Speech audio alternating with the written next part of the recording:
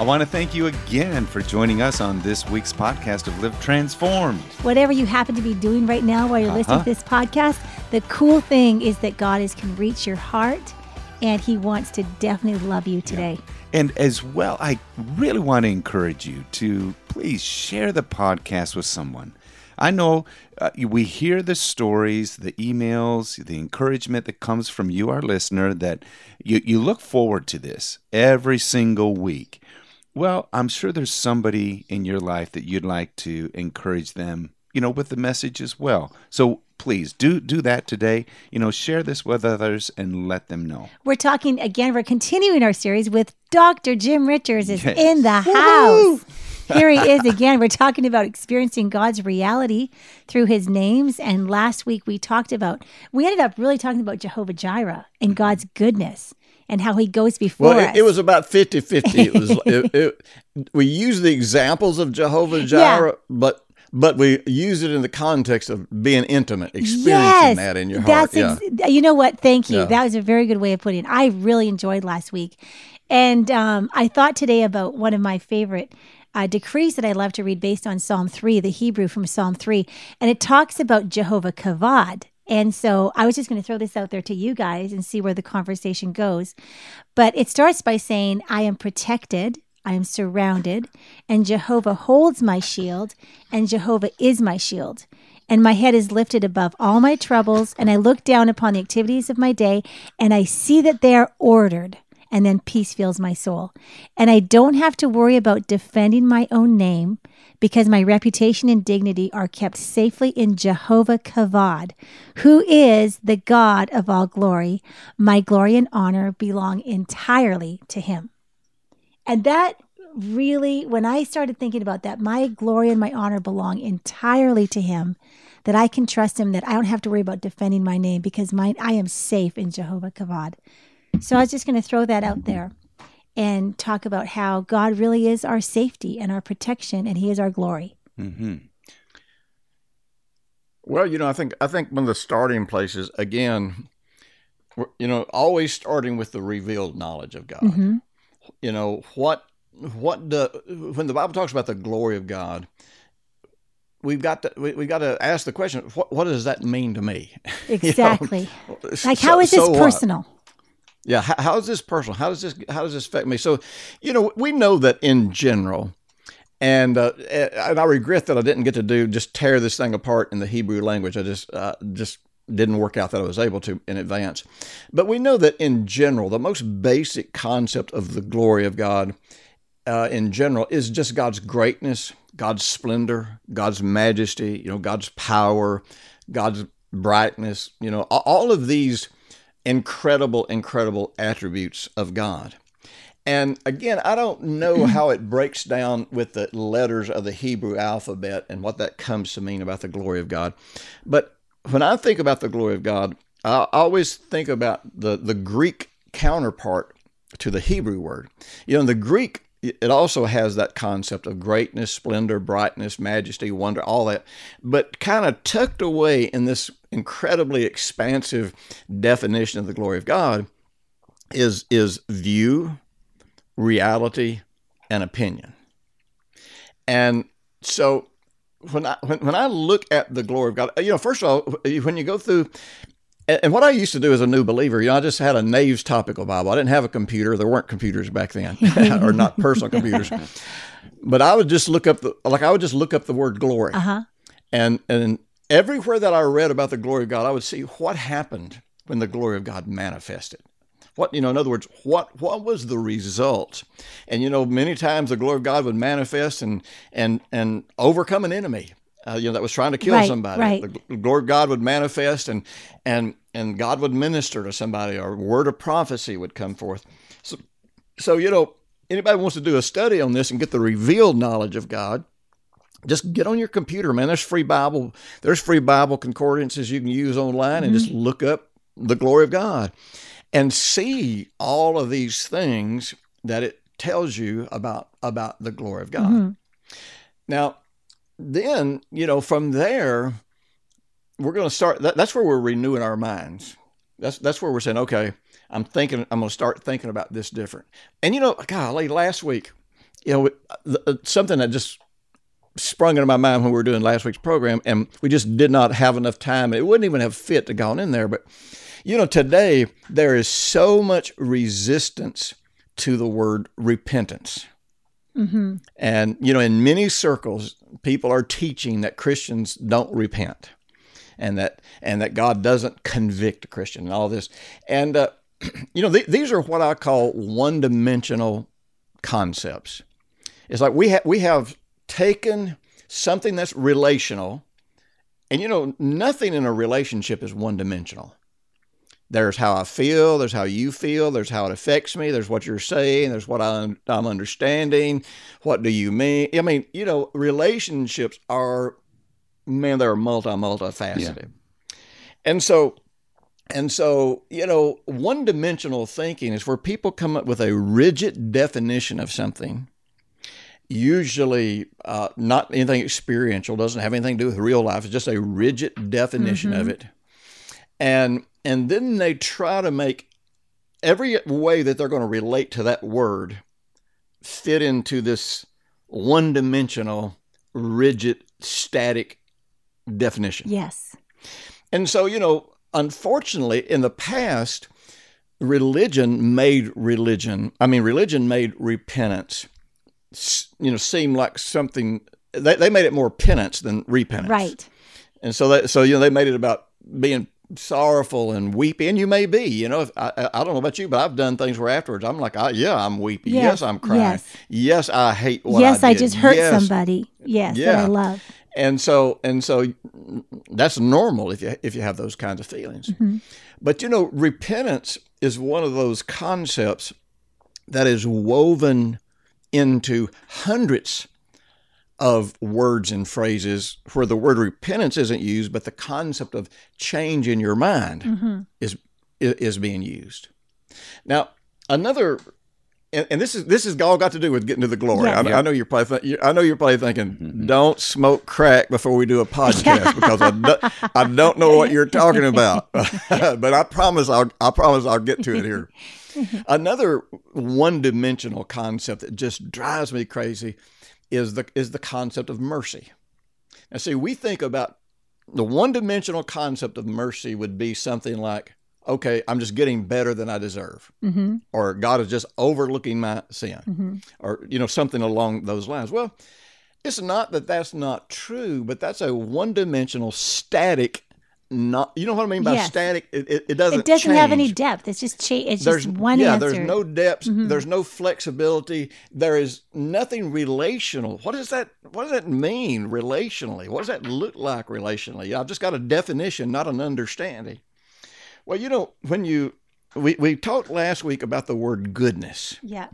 And I don't remember. Have we ever talked about? I think we've talked about Psalm 23, verse 6, about about goodness and mercy chasing you. Yes. Well, in that you have goodness, this harmonizing with God. God is not just following you. Goodness, mercy, and just following you. It's chasing you. Wow. And God is chasing you because in His mercy, He can bring you back into harmony. Because yes, there is the shallow, it's not shallow totally. It's shallow when you limit it to just one concept, but there's that concept of, okay, yes, God's not judging me or punishing me, or God's giving me better than I deserve. Yeah, we get that. But remember when we broke down that word mercy, that is a picture of a person being drawn into the shelter of God's heart. Wow. And that changes everything. All of a sudden there's intimacy, there's comfort, there's so much feeling of that I belong, that I'm not rejected. We could go so many different directions of when His mercy is new every morning, that means I get to literally hide under His shadow, and His friendship is going to actually vindicate me. Like I think of the fact that His friendship vindicates me. Like His presence is my calm retreat. His eternal plan is protecting me. Like all of those things that are so huge when you describe mercy in that way. As you said, it's much more than just, I didn't deserve this. It was more like, no, I get to live here in His mercy. And see, it's these one-dimensional concepts that really get people off the rails into crazy doctrine. Like, okay, if all mercy is, then I got by with it, or I get better than I deserve. Then you say, okay, my doctrine of mercy is God's just going to always give me better than I deserve. Right. See, it's not relational. Mm-hmm. And any concepts that we develop, any doctrines that we develop that are not relational will always end up skewed. Mm-hmm. So in mercy, it's not one-dimensional. It's not only the fact that okay, I'm not getting the punishment that I deserve. I'm not getting that. I'm treated better than I deserve. But there's a purpose behind that. And see, the purpose behind everything God does is to draw us back into relationship. Mm-hmm. And so the purpose, the reason God's chasing us mm-hmm. is because when He catches us, and we come to our senses, we can get drawn back into this place where we're under the shelter of His heart.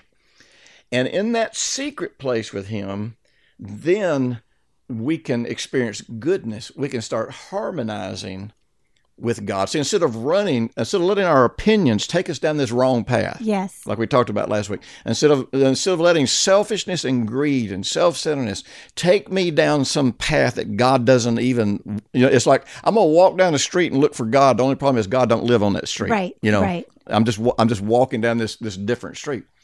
But the whole purpose is repentance, because if I'm harmonizing with God, then I'm always surrendering my view and my opinion to His view and opinion.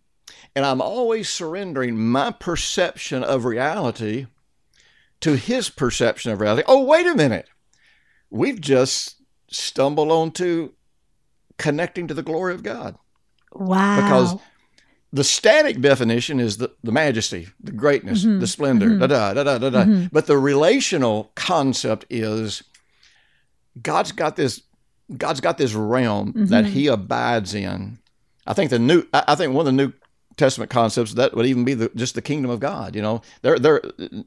They're overlapping words, in all throughout the Bible. So God's got this realm, and in this realm, because this realm exists based on His truth, based on what His view of it is, based on what His opinion is, and it is the reality. That's the difference between His opinion and my opinion. Mm-hmm. His opinion is always the ultimate reality, and when all other things fall apart, His reality will still stand. Well, see, if I let God draw me back by His goodness, because the goodness of God draws me to repentance, if I let the fact that I'm getting better than I deserve draw me back to that place, oh, wait a minute, I want to reconnect. I want to come back to that secret place. I want to be hearing Your voice again. I want You in my every thought. I want You in my every emotion. Yes. Then in that place, I start coming into. One term would be repentance. Mm-hmm. Another term would be harmonizing. Mm-hmm. Another term would be dying to self. I mean, however mm-hmm. you say mm-hmm. it, I'm giving up every bit of my opinions for God's. Why? Because my opinions can only produce my version of reality in my life. Yes. That's very well said. When I take on His opinions, then I get to enter into and experience His reality. Mm-hmm. And that's what God wants for us. Yeah. Jim, that is so good, so beautiful. People rewind and hear that all over again. In looking at all of this, because in experiencing Him, you talked about kind of a static definition of repentance, of mercy, of goodness, and even glory. But it comes back to, and I think that's a big part of, the series of episodes and programs that we're producing here, with regards to the name of God, the names of God. And that is, I think we've also created a very static view and opinion of who God is. Yeah. And so right away, we relate to Him, in only this way that we've, have been introduced. Yeah. We've been introduced, to Him in this way. And, before the episode began today, we're just chatting just a little bit about idolatry. And so if I'm not experiencing his goodness, if I'm not really walking the path as we, spoke about in last week's episode, I can very easily be lured into idolatry where I begin to find or look for, an experience. I'm looking for an expression of God that's apart from him rather than being found in him. And we're talking in coming into today's episode, Matthew 6:24, and we're talking about you cannot serve God and mammon. And Jim, you were speaking, and I think this is where the idolatry comes in. We want to experience and serve God, but yet there are so many things that I can do, that I'm capable of. And even in last week's episode, we talked about the willful confusion, that selfish ambition, that we have. Yeah. And we're missing the experiencing of who he really is. Yeah. If you were to walk into the average counseling session and, you were to sit there and you would listen to somebody and they're in this selfish ambition. They've decided what they want. They decided how they're going to get it and da-da-da-da-da. Well, the real truth is all of those things they're deciding and all those things they're pursuing them for how they'll make them feel. Yes. At the end of the day. Like the old saying says, nobody wants a bunch of green paper with pictures of dead presidents on it. That's not what brings you the happiness. What you're looking for is the feeling that it gives you, security. What they can bring you that will make you feel a certain way. Now, and really, it'll make you feel important or secure. Or influential. Everybody's looking for something different. The feeling you may want is that the money makes you feel powerful. Yes. Feeling you may want is that money buys you drugs, and so you can get euphoria. Right. I mean, you know what I mean? It can just go in a whole lot of ways.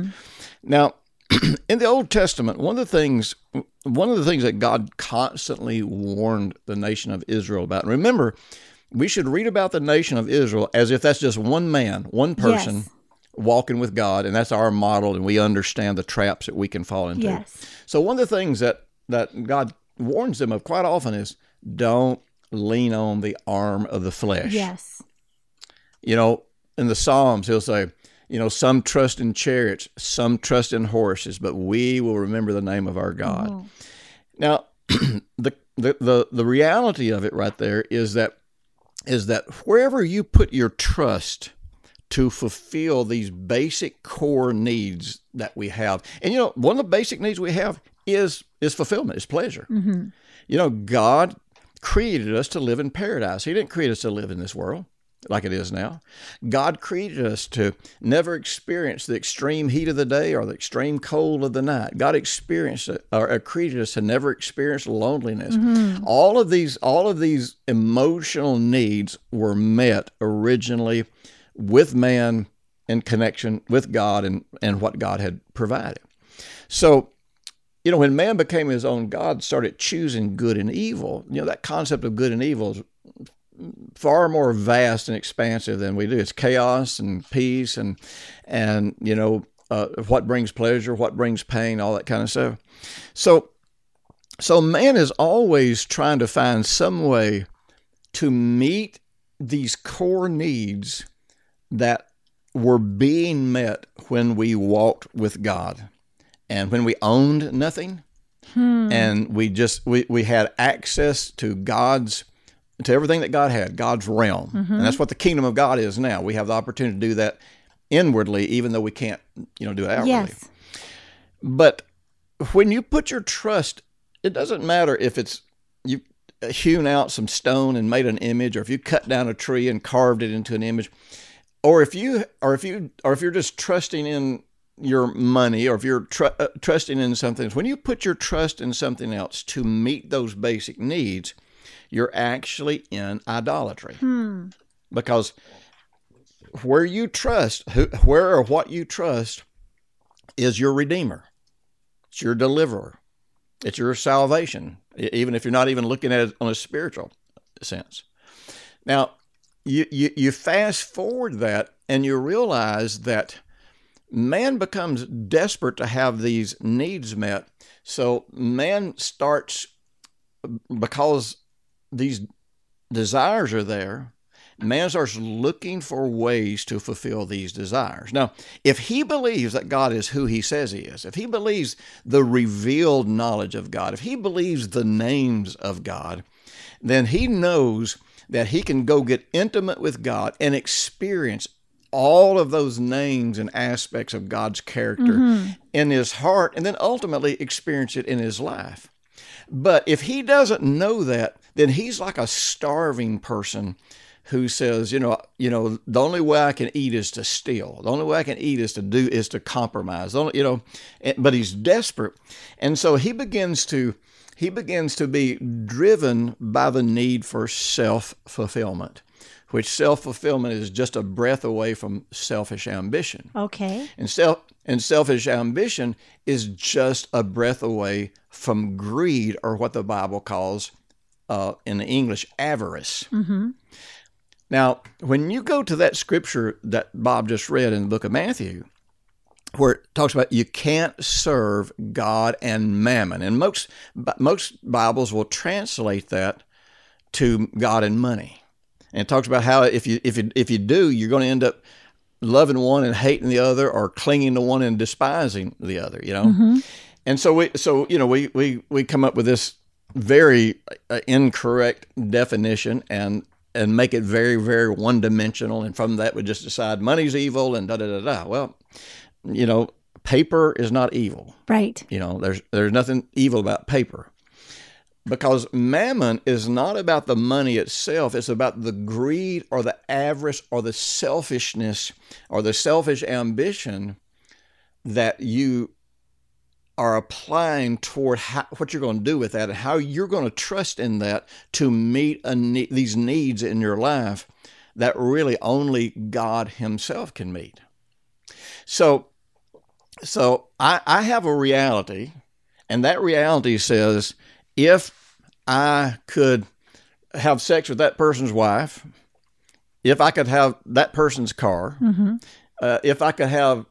If I could find a way on this next business deal to scam somebody out of $1 million, so I have this way that says there's something else that will meet these basic needs. There's something else that's going to make me happy. There's something else that's going to fulfill me. And so but I'm going to Christianize it, and I'm going to pray and ask God to give it to me, somehow or another. Yeah. And Stop it. No, sure. I mean, listen, I did hundreds of counseling sessions where somebody would decide some sin they were going to get into and start praying for God to bless it. Right. Well, so what happens is then this selfish ambition drives me. This greed, this hunger for satisfaction drives me then to try to meet that need by fulfilling the lust of my flesh. Now, Jim, is that almost every person in the world? I mean, that's every person in the world. Because what you're describing is every person in the world. Because we feel a need, and we have learned behavior. We know ourselves. We know what works. This is all subliminal, subconscious. We figure out how to get what we want or what we need. And that's every person. So it becomes like a dichotomy. Well, then how do you trust in God when this is the only thing my human desire drives me to get this? I was in a counseling appointment, and I don't do much counseling, but it was a special situation. I was in a counseling appointment just the other day, and I was talking to this young man, and he was able to admit, and I so respected him for this, but he was able to admit that he just really didn't trust God. Mm-hmm. And that's really what everybody's struggling with. Everybody that's struggling, that's what they're struggling with really is do they actually trust God? And I brought him to the same conclusion. I said, okay, let me ask you this. What if somebody walked in this door right now, and I introduce you to him, and and just through conversation, he realized that you had a need, and he said, "You know what to do? I'm gonna write you a check and take care of that." And so, he walks out the door and, supposed to get back in touch with us. I said, now there'd be some part of you that would hope he was going to do that. But would you really trust somebody that you just shook hands with and that's all you know about him? He's like, well, I don't know. Probably not. I would hope it would be true. It would be nice, but it seems kind of shifty. Well, or what's behind that, or where's the expectation behind it and all that. And see, this goes back to something I say all the time. We have been taught that faith is trusting what God will do, independent of trusting who he is. And people will do that which is consistent with their nature. So if I know who God is, if I know his nature and character, now see, if he'd met that guy and known him for a few years and always seen what he would do and he always kept it with, then he knows him. Yes. And so now the promise is not based on the promise. The promise is based on the character of the person. Yes, the person that's making the promise. Yeah. Yes. And so the problem is, most of us, and I talked to him, I said, you have to come to know God. I said, faith comes when you know God. That's because when you know him, you can trust him. He said, I don't even know how to know God. And I said, well, and I told him, I gave him the same basic stuff, that I think everybody should know. And that is, look, just sit down, be honest with God and just say, God, I really don't trust you, really don't know you, really don't know what you'll do. But here's the deal. I'm going to read these Gospels and I'm going to see the life of Jesus, because that's the clearest place to know who you are. Mm-hmm. And whatever Jesus did, that's what you would do. And you are no different than Jesus. So I'm going to read these scriptures, and what I'm going to be looking for and what I'm going to be asking you to do is I want you to help me get to know you. Mm-hmm. Just do whatever you got to do in me to get to know you. And then bring me to the place where I trust you, because I don't trust you, but I'm willing to trust you. Just be real with God. Start reading the Bible. And so he said, well, I've read the Bible a little bit. He said, but mainly when I get in trouble, I just go try to find some promise that says he'll get me out of trouble. Mm-hmm. And I said, well, that kind of goes back to that thing we talked about, the guy coming in and promising to do something for you.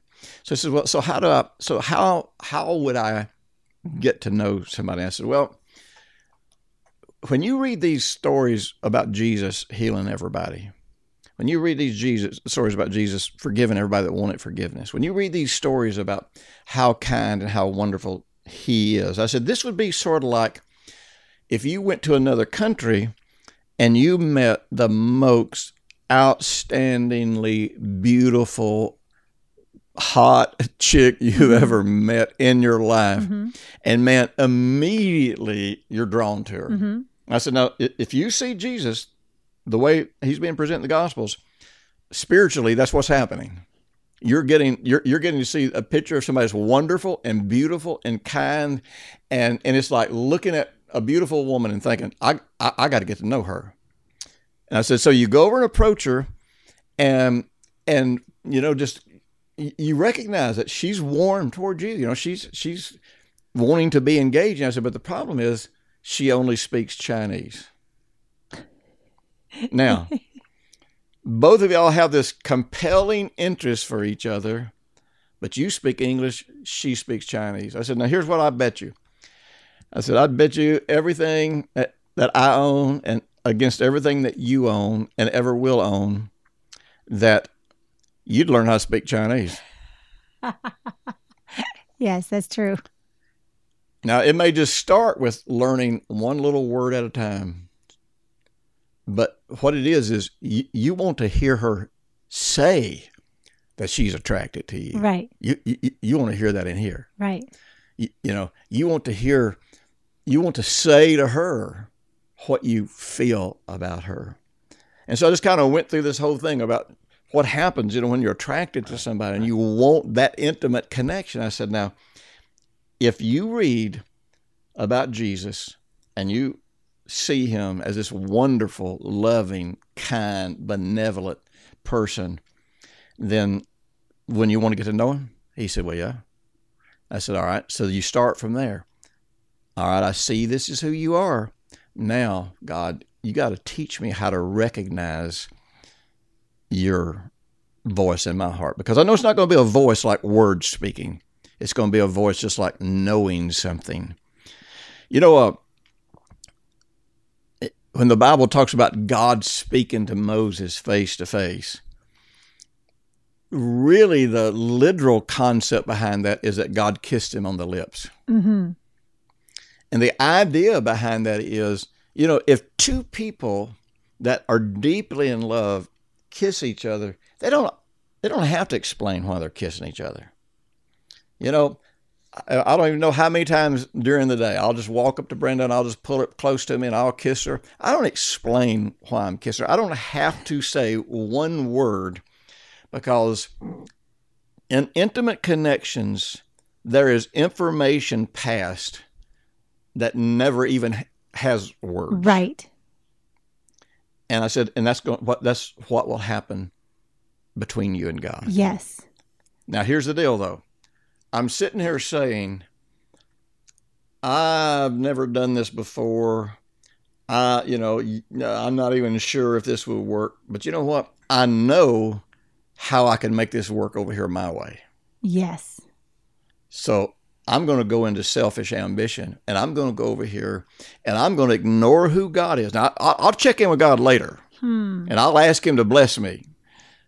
But I'm going to pretty much ignore who God is, and I'm going to try to meet these needs that only God himself can meet in my heart over here some way that I've invented. And this is where I'm going to put my trust. So this is my God. Wow. This is what I trust. And you know what it is? It's me.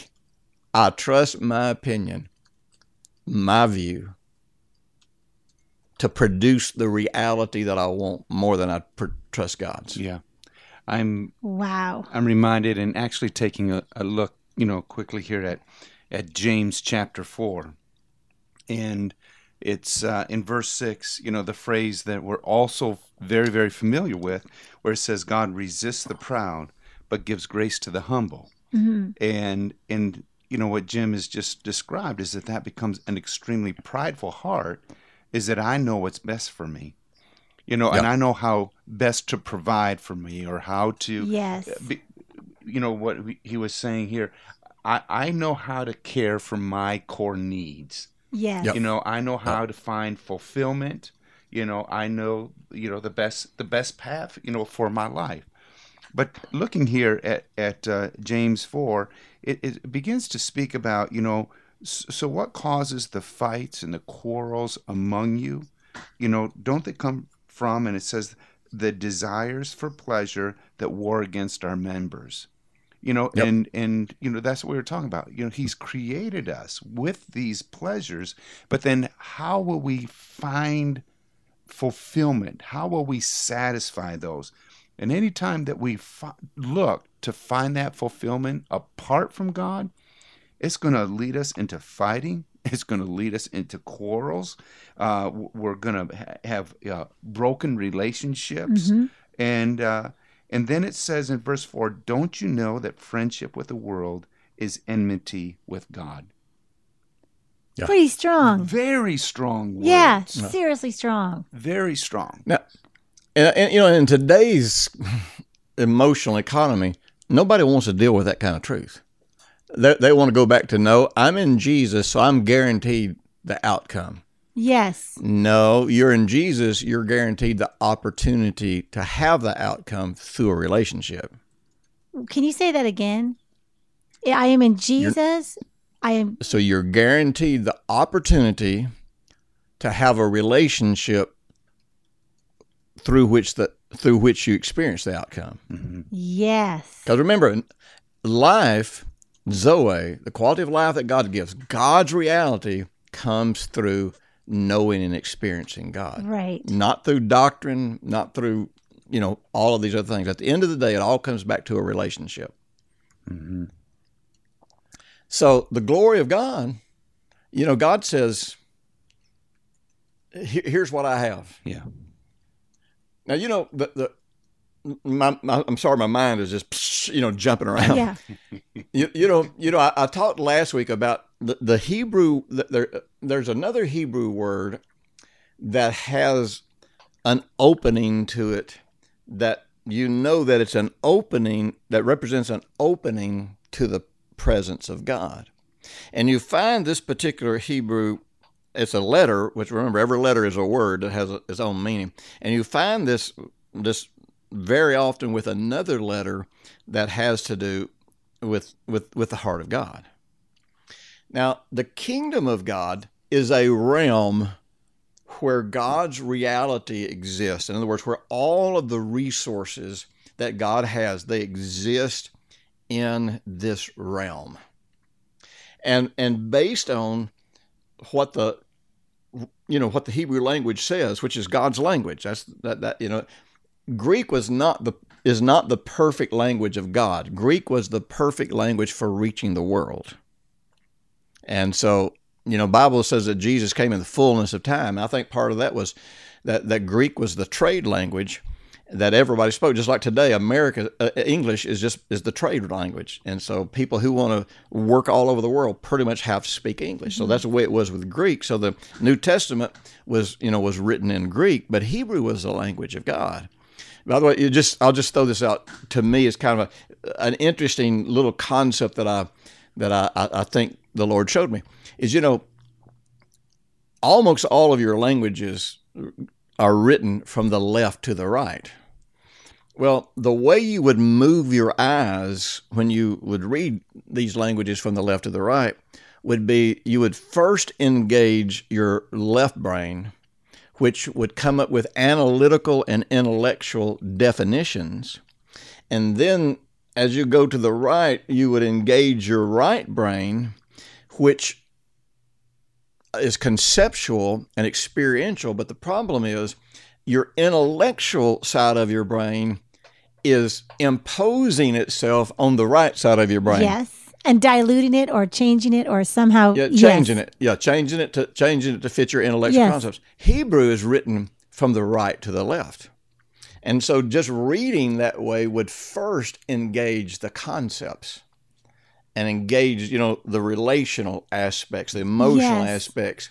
And then the understanding would come out of this interpretation that is related to not just what the word means, but what the word means to you in your experience. So it's always relational first. And it almost sort of like the other side, you learn the concept, but then your intellect comes in and says, now this is how we can apply it to our life. Like it almost gives you that goal or that understanding where you can say, okay, now this is my life, so this is how it'll work for my life. So everything about the Hebrew language was because God chose that language and dictated his word to Moses in that language, says, okay, I can understand things about God in this language, can't understand any other way.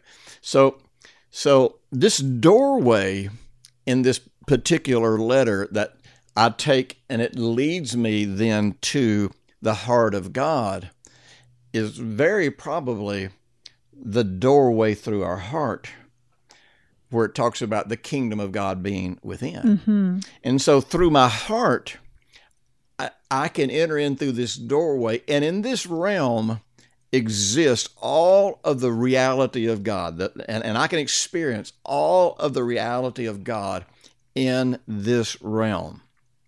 And if I go into that realm, which is that hiding place, that secret place, that place of being brought in under God's heart, brought into God's heart and harmonizing with God's reality, that is the glory of God.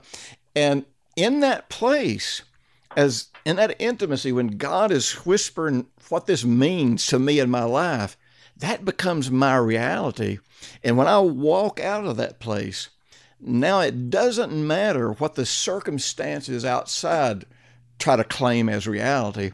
I have a reality that supersedes any of that. And then I have the grace of God working in my heart to empower me to walk in that reality. So now I'm not desperate to get these emotional needs met because they're met. So now greed and avarice is not driving me to take some shortcut, driving me to walk a path other than righteousness. You got to remember something. God only walks in a righteous path. And the Bible says that over and over again. He says, all my ways are straight. There's no crookedness in them. I don't walk in the crooked path. And righteousness is one of those words that's taken on a bad route, just like sin, in other words, because all righteousness it's more than this. I don't want to get to a one-dimensional concept, but the core of righteousness is as it should be. As it should be, since I'm a child of God. As it should be, since God has met all of my needs through Christ Jesus. And so the path of righteousness is the path of life, and there is no death in that whatsoever. So I don't have to go down this path. And see, the self-deceit, when I go down this path, the self-deceit is I feign praying, In other words, I'm praying, but it's all in vain, and it's all fake. Okay. It's like I'm walking down this path where I'm being dishonest, or where I'm being selfish, or where I'm going to take advantage of somebody, or I'm going to get into some kind of sin. All this, I'm trying to meet this need, and the whole time I'm praying. It's like this sounds crass. I'm not trying to sound crass, but some people need to ask themselves this question. Like I had a guy in my office. I've actually said this to a lot of people, and they say, I didn't want to commit adultery. I really didn't want to, and I was praying for God to help me. I'm like, so let me explain this to you. If while you're unzipping your pants, you're asking God to help you, it's too late. Right. Ain't going to happen then. See, we feign praying. We feign asking for help. We've got to go through this so that we can convince ourselves that we're still trying to trust God. We're not trying to trust God. We're trusting ourselves. Yeah. We are trusting mammon. We are believing that we can purchase, not just with money, but with our life, with our time, with our sources, with our lives, with what we're believing we can get what we want, and somehow or another, God's going to show up and bless us, and it's not going to hurt our relationship with Him, and our heart's not going to get hard, and we're not going to end up, golly. I always told my kids this. I'm not saying they learned it, but I always told my kids this. I always told my friends this. I always told my people in my church this. It's like, here's the problem with sin. Because it affects your heart. See, the deceitfulness of sin is the hardness of heart. According to Hebrews chapter 3, I think it is. Which means, because I don't know how a particular sin is going to affect my heart, I don't know where this path is going to end. When I was in Bible college, there was a group of us that worked for the same company. It was a good company, and man, it really worked out well for us. They really tried to facilitate us, being able to go to classes and work our schedules out. And so, because we were all such good workers, we started getting the offers for the promotions. And so, when you're standing at the path, the crossroads, you got to think. See, it's not, is it sin or not? That's not even the big deal. The sin is, the question is, where do I land? If I take this path, what's the most likely outcome? But now if I take this path and walk, God, I know what the outcome's going to be if I trust Him. Well, as time went by, they started offering us promotions. And so I was the guy that turned down the promotion. And so, a lot of my buddies that were going to Bible college took the promotion. Now, that meant taking the promotion meant more responsibility, which means now they're all scheduled for when they're going to graduate. And we all went down there because we felt a calling. We felt that we had to prepare for the ministry. So this isn't good and evil. This isn't wickedness and godliness. This is just standing there and getting in your heart. And see, greed would say, selfish ambition would say, hey, you make more money. Hey, finishing college won't be so hard. Nothing wrong with that. No. But this is the easy way. Yes. And I can get God to bless this way. But you know what? So many of those guys that took those promotions, they never finished school. They never went into ministry because one decision led to another decision that led to another decision. And some of those guys backslid and ended up never living their destiny. Now, I made as many mistakes as all of them, but I'm living my destiny. Yes. Because of the path. Go ahead. I interrupted No. you. I was just going to say to you, so for that situation, because now I'm going to that other side of my brain, we're saying, what is my take home from today's podcast? Like, would it be valuable for those other guys to know what their core needs were so that they would know, am I trusting God for those? Like, would it be valuable for me to acknowledge my core needs? And I'm guessing for those guys, it would be security, financially. Sure. Or what the core need of security is a thing. You know what I'm saying? I think that's one of those multidimensional answers. Mm-hmm. It's based on the question I need to ask at the moment is based on the crossroads, the two paths that are in front of me. Okay. But but in a very general way, I think we really need see. Like I know what my needs are, and see, religion taught us that all those needs were wrong. But the real truth is, see, it says that we're tempted when we're drawn away of our own lust. Well, that word lust is just desires. Desires are not evil, but the temptation comes when I start calculating how to fulfill those desires outside of God's path, which means, see, God's path leads me to God's glory, God's reality, which is going to be, He's going to get the glory. It's going to be wonderful. It's going to be majestic. You know what I mean? All of these wonderful things. And God's path always leads me. Truth always leads me to the glory of God. My way leads me to an imitation that says, I don't need God.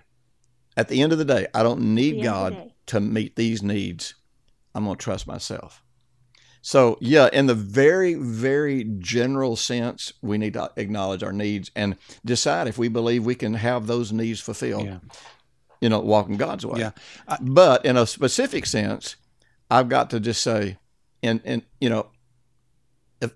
which path will I take that at the end of it, I know I'll still be connected to God, walking with God, trusting God, won't have a hard heart. And taking His path in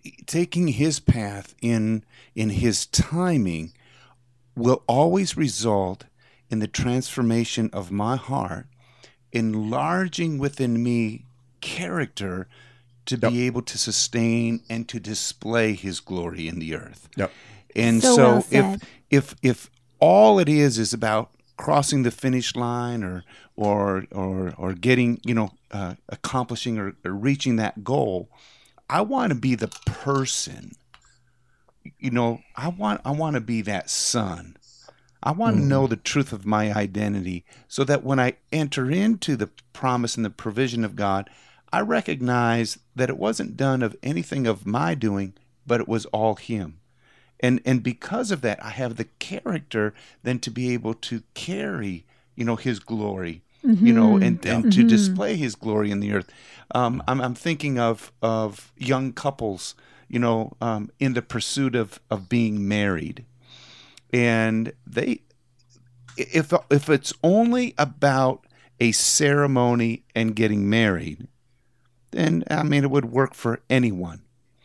But there's that journey, there's that process, there's the laying the foundations, it's establishing the non-negotiables, it's Jesus really being Lord of our lives, so that when we stand before Him and each other on that wedding day and we're united into that oneness, we recognize that He's as much a part of it as we are. And that in the journey I've been transformed. And I'm stand ready, to serve in my marriage. And it's not just about getting married, but it's about being that man, about being that woman, about the kingship and lordship of Jesus over our lives. Does that make sense? Oh, totally. Because I want to be that person that fulfills that commitment. I want to be that I want to be that person that trusts God for my security, for my pleasure, for me to fulfill my purpose. Because as soon as I feel those needs, if I'm not trusting God, then I'm immediately going to be creating an idol of somehow doing it with my own ambition. And it's so inviting. Like, talk about a great big invitation that we can trust God for the deepest needs of our heart. Yeah. It might look the same on the outside. Yeah. But if I created it, then I got to maintain it. Yep. And I even thought of exactly. last week's podcast when Jim was saying people think I'm so smart because they just see me making great decisions that in the long run really turned out for them. And it's like, no, that's us trusting God in every moment. And then that's why 20 years later, this worked out how we never imagined it could. Because it seemed like a little small thing. It looked like a quantum thing turned into something that was hugely played out in our lives. Those investments, those little investments, those little obediences. And everything, Jim, that you've been sharing today, it's the relationship that God wants to develop with us. Yes. We cannot have this single one-dimensional concept. No. He's drawing us into that secret place. Yes. And again, last week's episode, please go back and listen to it and see how these two dovetail so well, with each other. This podcast with last week's. And to think that we're invited into that mercy.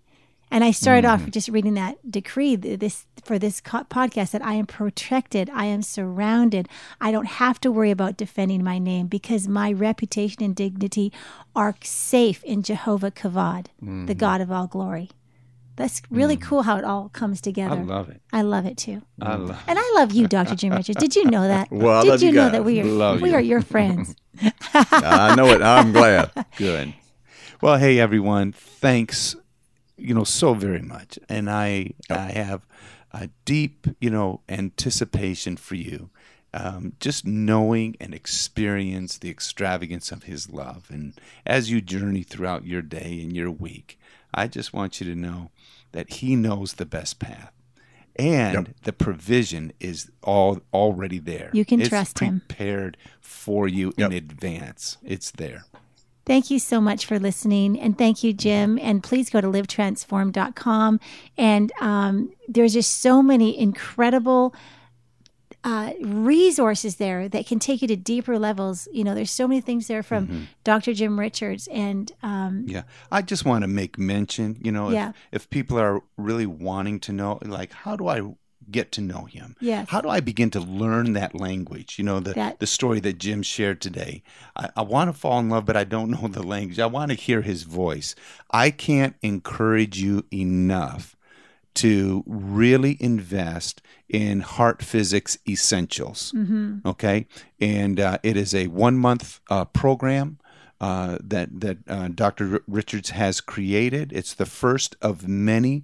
But if you have not taken Heart Physics Essentials, I can't encourage you enough. And I also just want to just mention my book, 40-Day Devotional. It's called Wake Up Smiling. And we're starting to we heard from the publisher this week that, thousands and thousands of these have sold just because people are catching the vision that we can live that surrendered, hope-filled life of relationship with Jesus. And that book, some people have told me they've read it 2 and 3 times. I know. And they've said it's the best devotional they've ever experienced. So I'm not trying to blow my own, what is it? Toot my own horn? But anyway, it's really helping people to live a Holy Spirit life. And that's available there as well. All right, everyone. Have a good week.